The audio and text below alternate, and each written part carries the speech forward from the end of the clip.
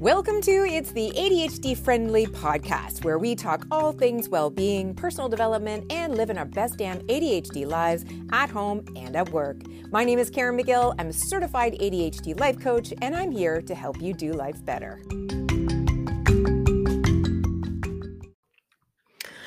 Hey everyone, I'm coming to you from my new podcasting mic, which I'm not sure if I have it optimized properly, but I hope the sound is better than what you've been hearing to date, which is basically my Apple headphones in my closet. So I'm in my office today and I've got two screens and a ring light and this fancy recorder thingy, all the things. I feel like a pro. And just before I even get into any of the topics, this is my little way of getting 1% better every day. I know I'm not the best podcaster. I know I'm not the best YouTuber. And by the way, I am on YouTube and I am there quite literally by myself. It's very lonely on YouTube. So if you prefer to watch as opposed to listen or read, please join me over there. I would really appreciate it.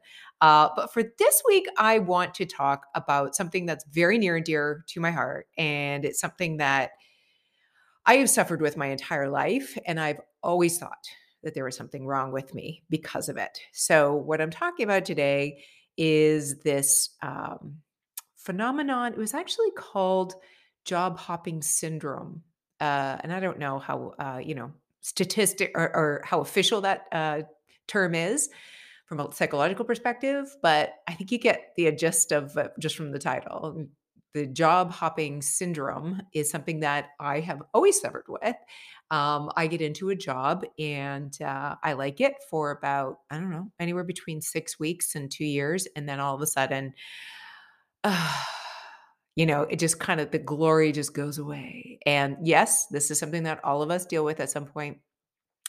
But when you have ADHD and you lose interest in something, you just want to drop it like a hot potato. So throughout my entire career, I have done this and I've gone from not just one job to the next, but one profession to the next. And I've come in and out of corporate several times. I have started up different businesses that are completely unrelated. I've had a women's entrepreneur network. I've had a food product company. And in the last 10 years, I've been coaching, which is probably the longest thing I've ever done, even though the nature of my coaching has changed. So long story short, I always looked at that as a shortcoming of mine, that I'm very fickle and uncommittal and not sure if I want what I want to do when I grow up, which is kind of not funny anymore when you're in your 50s. So that's where this episode is coming from. And I hope that by the end of it, I've given you some peace of mind if you resonate with what I'm talking about. So I want to kick it off with a quote from a fellow ADHDer, and she was sharing one of her biggest struggles that she's dealing with right now in her business. She said, and I quote, "I have a 4-year cycle of loving things I do. I just hit the 4-year mark in my business and I'm over it, even though this was my best year ever." I totally get that frustration. And I imagine most of us do, especially those of us with ADHD. But here's the thing. We have interest-driven brains, as you know. So when we find something new that sparks our interest, we can totally hyper-focus on it. And it feels like the best thing ever until such point that is no longer. Because of this unique wiring we have in our brains, when we are interested in what we're doing, we get tons of dopamine from it. Dopamine, as you know, or maybe don't know, it helps us with our executive function skills because it lights up the prefrontal cortex. So when our prefrontal cortex is all lit up and we are, firing on all cylinders, we are cognitively at our very best and our most productive.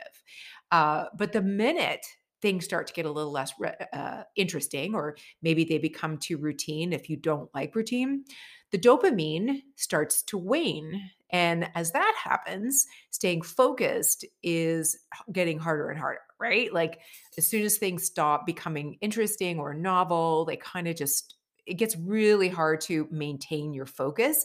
And at this point, I just want to say that it's not your fault, right? Like this is the way your brain is wired. So if you do carry a lot of guilt and shame about jumping from job to job, here's a moment where I get to, give you a big virtual hug and say, it's not you, it's your brain.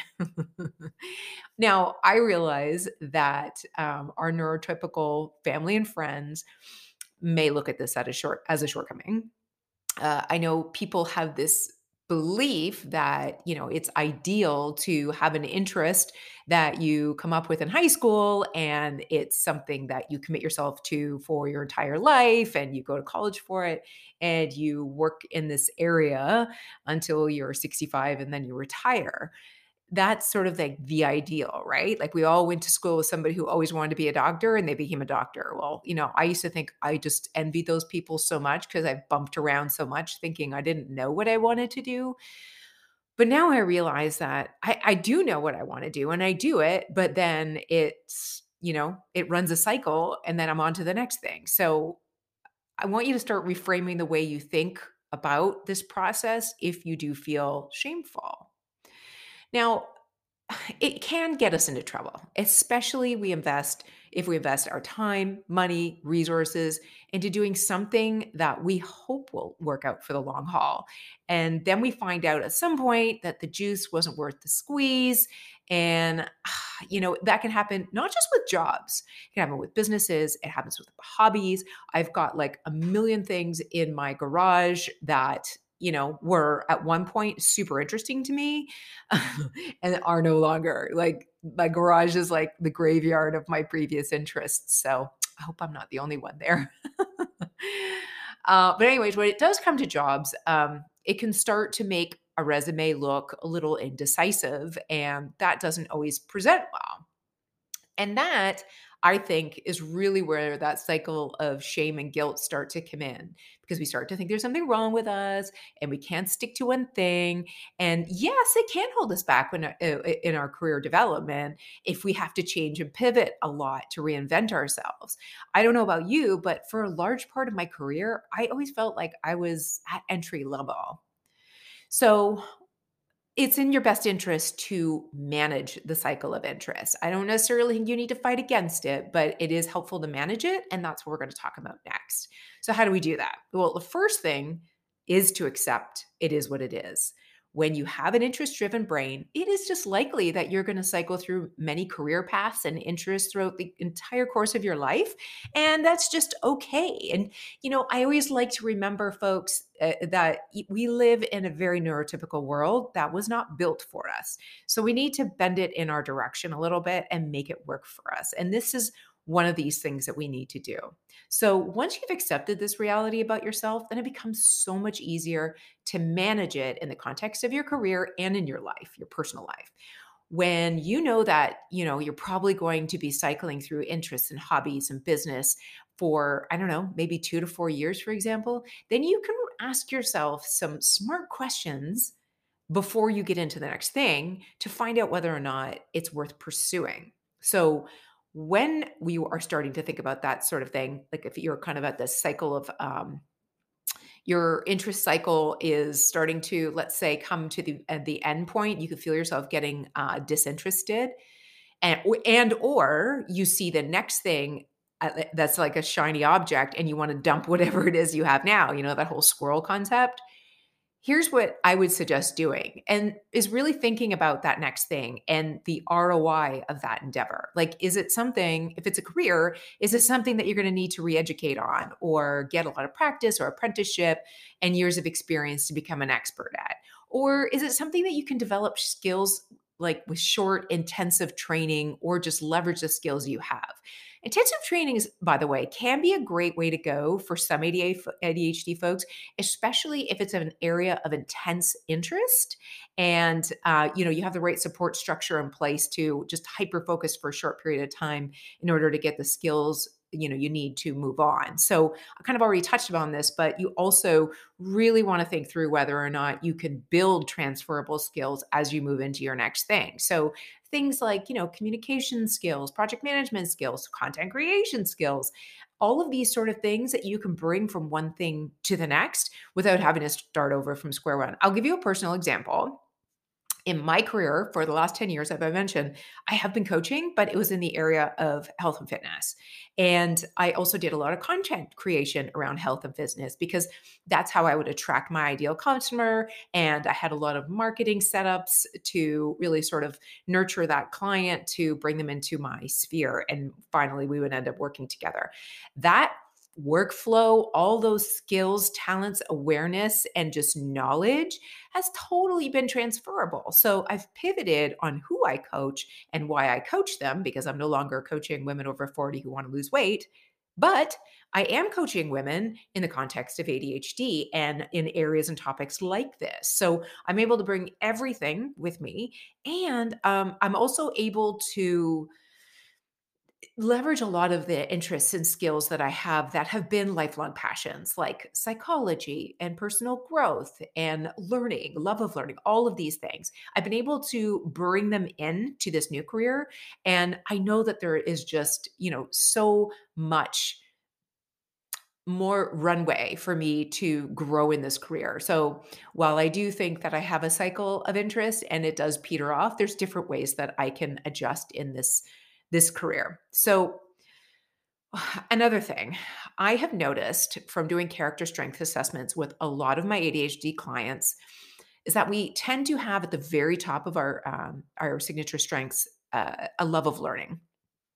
Somewhere down at the bottom of our signature strengths is persistence. Now, that doesn't mean we don't have persistence. It just means we don't use it or utilize it very much. It's not like one of the first strengths we draw upon, but we do draw upon our love of learning because that feeds our curiosity. So that's not really something that surprises me.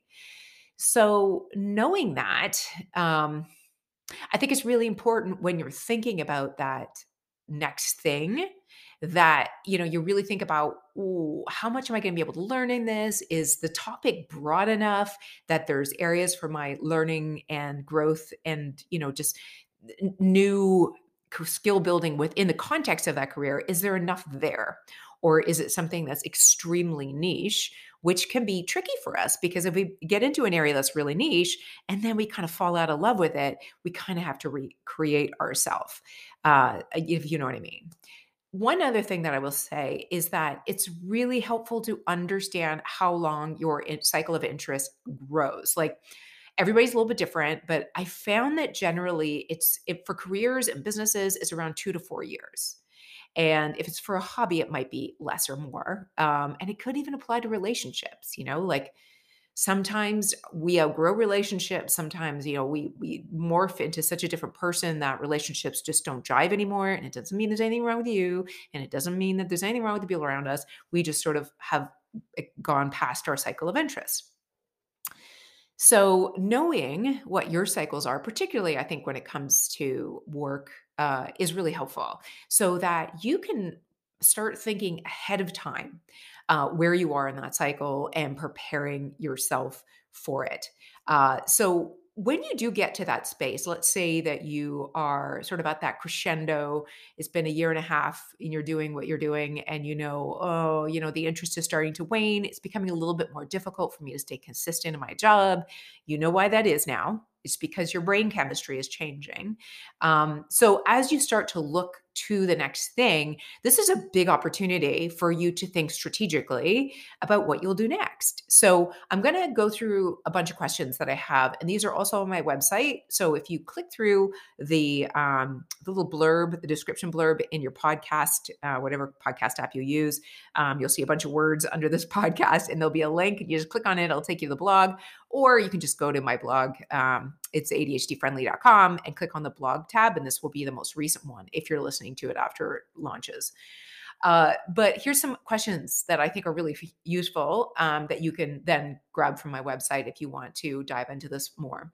On a scale of 1 to 10, if you're thinking about this new idea, how compelling is it? Does it align to your values? Does it align to your strengths? And does it fulfill your personal needs or does it take away from your personal needs? And if you don't know what your personal needs are, that's a great place to start. I have a needs assessment on my website. If you, again, go to it's It's ADHDfriendly.com, all one word, /tools. You'll see all of my assessments and stuff. So it's a great way to really get to know who you are and what it is that you need to show up as your best self. Back to the questions. Is there plenty of room for growth and learning? As I mentioned, learning is a big strength of ours, and it feeds our curiosity and interest, which of course is really good for our brain. Are there transferable skills that I can take with me when I'm ready to move on? Is the juice worth the squeeze financially? For example, if you want to be a doctor, as you can probably tell, that is years of education and tons of student loans. So if you're not sure if you want to be a doctor or a yoga teacher, you might not want to apply for med school until you've got that one figured out. And I know it sounds very Captain Obvious, so I just use as an example, but you get the idea. Like you always want to evaluate how much is it going to cost me in time, energy, and resources to become an expert at this next thing. Also consider if the field is accommodating to your ADHD. Like, is it creatively stimulating? Does it require that you be consistent and timely? This is another reason why I love entrepreneurship for ADHDers, because the more you have an autonomous schedule, the more you can use it to optimize your productivity alongside your energy and your level of interest at any given time. And how likely is it that you're going to get bored of this new thing in the short term? And are there opportunities to resparkleize if it does get boring? So, resparkleizing is a fun term I heard my coach say. And it's basically, coming back to something that has become like painfully boring and looking for opportunities to make it interesting again, or somehow convince yourself, like, for example, I hate doing taxes. But I listened to a psychologist talk about this. You can literally, if you just like trick your brain into thinking that you love doing taxes, you just keep saying it and you approach doing taxes with like exuberance, like, oh my God, I just love doing taxes. You could apparently trick your brain into thinking it loves doing taxes. I haven't tried that yet, but tax season is almost tomorrow. So I'll give that one a whirl and let you know how it goes. So back to the topic. Once you have answered like a bunch of those questions to your own satisfaction, you should have a good idea as to whether or not you're aiming in a good direction with your next big idea. So, of course, once you've nailed it, you want to like take a moment to acknowledge that you're probably, even if it's the best idea in the world, you're probably going to cycle out of it for, at some point, and then that's a-okay. The last thing I will say on this, and I think this is a really important part, wherever you are now in your cycle of interest, give yourself a moment to look at what completion might look like. So when you think about it, when we cycle through things, we are very often so focused on the next thing that our attention moves away from the thing that we're currently working on. And that doesn't always serve us for a number of reasons that I'm sure you can imagine. But the reason that I'm going to point out right now is that we don't have a sense of completion, right? So if you get bored of a job and you get another job offer and you quit your current job and you're off to the next one and you keep doing that and cycle and cycle and cycle without like a sense of closure or completion, then you can very easily run into the situation where your brain feels like you've got a bunch of open tabs, right? Like you aren't really taking a moment to pause and appreciate that one job is closing and another job is starting, and not just like visualize that you are at a point of completion, but also a point of celebration. Like no matter where you are now, if you can complete what you're currently doing without like blowing it up or setting it on fire, but rather just sort of peacefully complete it and be like, yeah, I did this thing for like 2.5 years and it was great. And now I'm ready to move on. But before I do, I want to celebrate all the stuff that I learned, all of the things that I accomplished during that time, and, how I'm a better person for it, what I learned about myself while I was in that experience, even if the experience ended poorly, which I never want that to happen for us. So that's another reason why I think it's really important to be aware of this cycle of interest, because wherever you are now, it doesn't have to be a disastrous end for you to move on to the next thing. If you really, come to appreciate this and understand your brain and its energy associated with your level of interest, you can manage it better. Knowledge is power, guys. And if we can manage it better, then we can be more strategic and thoughtful about leaving one. I'm talking specifically around jobs here, but this can apply to anything. When you're ready to leave one thing to move on to another, you don't have to have that guilt, shame, and sense of I can never finish anything, because I want you to feel like you are finishing things. You are. And if you are intentional about that point of completion, then you're going to feel so much better off in the longer run. So that's what I have for you today. If you want to dive deeper, I've got a blog post all about this, and I also have a YouTube video. So once again, let me invite you to join me over on YouTube at It's ADHD Friendly, or just search for my name, Karen McGill, because yeah, YouTube's hard, guys. It's hard, and I have to put on makeup for that. So come on over and give me a thumbs up, or whatever it is you do on YouTube. I'm very, very new to it still. So that's what I have. And before I go, I also want to invite you to consider coaching with me. So if this is something that you feel is like a point of struggle in your life, and you would like someone to help you sort out your process for starting and ending, and what to think about as you go into your next thing, I think it's super, super appropriate at that time, if you're starting to think about your next thing, to really do the work to find out who you are, what you need, what you love, and get so crystal clear about what you do next, and so confident that it's the right thing for you at that time, that you may never want to leave something ever again. And of course, I'm not really legitimately making that promise, because it probably won't happen, but that's a-okay. I think that's where I want to leave you, that wherever you're feeling about it now, know that it's just the way your brain is wired. And why wouldn't you want to give your brain every opportunity to thrive, with new and novel things, and just be kind to it. Be kind to it. Anyways, squirrel, I was talking about coaching. If you would like to work with me on this or any other ADHD topic, and again, you don't have to have ADHD to work with me. I work with ambitious women that, are kind of mired in distraction and really want to get into action and get clear and focused on who they are, what they want, where they want to go, so that they are at least directionally correct as they, cycle through their interests. And you can work with me one-on-one right now, but that's going to be for a limited time. And then I'm moving into group coaching. So I'm starting a group coaching program in March. And I have not nailed down all of the particulars on it, but I have opened an interest list on my website. So if you go to itsADHDfriendly.com/coaching, you can see my one-on-one packages, and you can purchase them there. And if you keep scrolling, you will see an area where you can put your name on an interest list for the group coaching. So you'll be the first to be notified when I do open for registration. It'll have all of the details there. So, you don't need to decide in the moment, but you'll have some time to decide whether or not it's right for you. So that's it, guys. I hope this finds you well. I hope that I have sustained your cycle of interest, and I hope I've made you feel a little bit better about yourself today. Maybe you learned something that, might change the way you approach new jobs, businesses, hobbies for the rest of your life. Have a great week. I'll see you next week, or hopefully I will see you on YouTube sooner. I could really use your support. Thanks, guys. Talk to you soon. Thank you for listening. For links and resources for this podcast, please visit itsADHDfriendly.com or click the link in the show description. Please also be sure to subscribe so you get automatic updates when new shows are posted. And of course, please do leave us an ADHD-friendly review. Thanks again for listening, and we'll see you next week.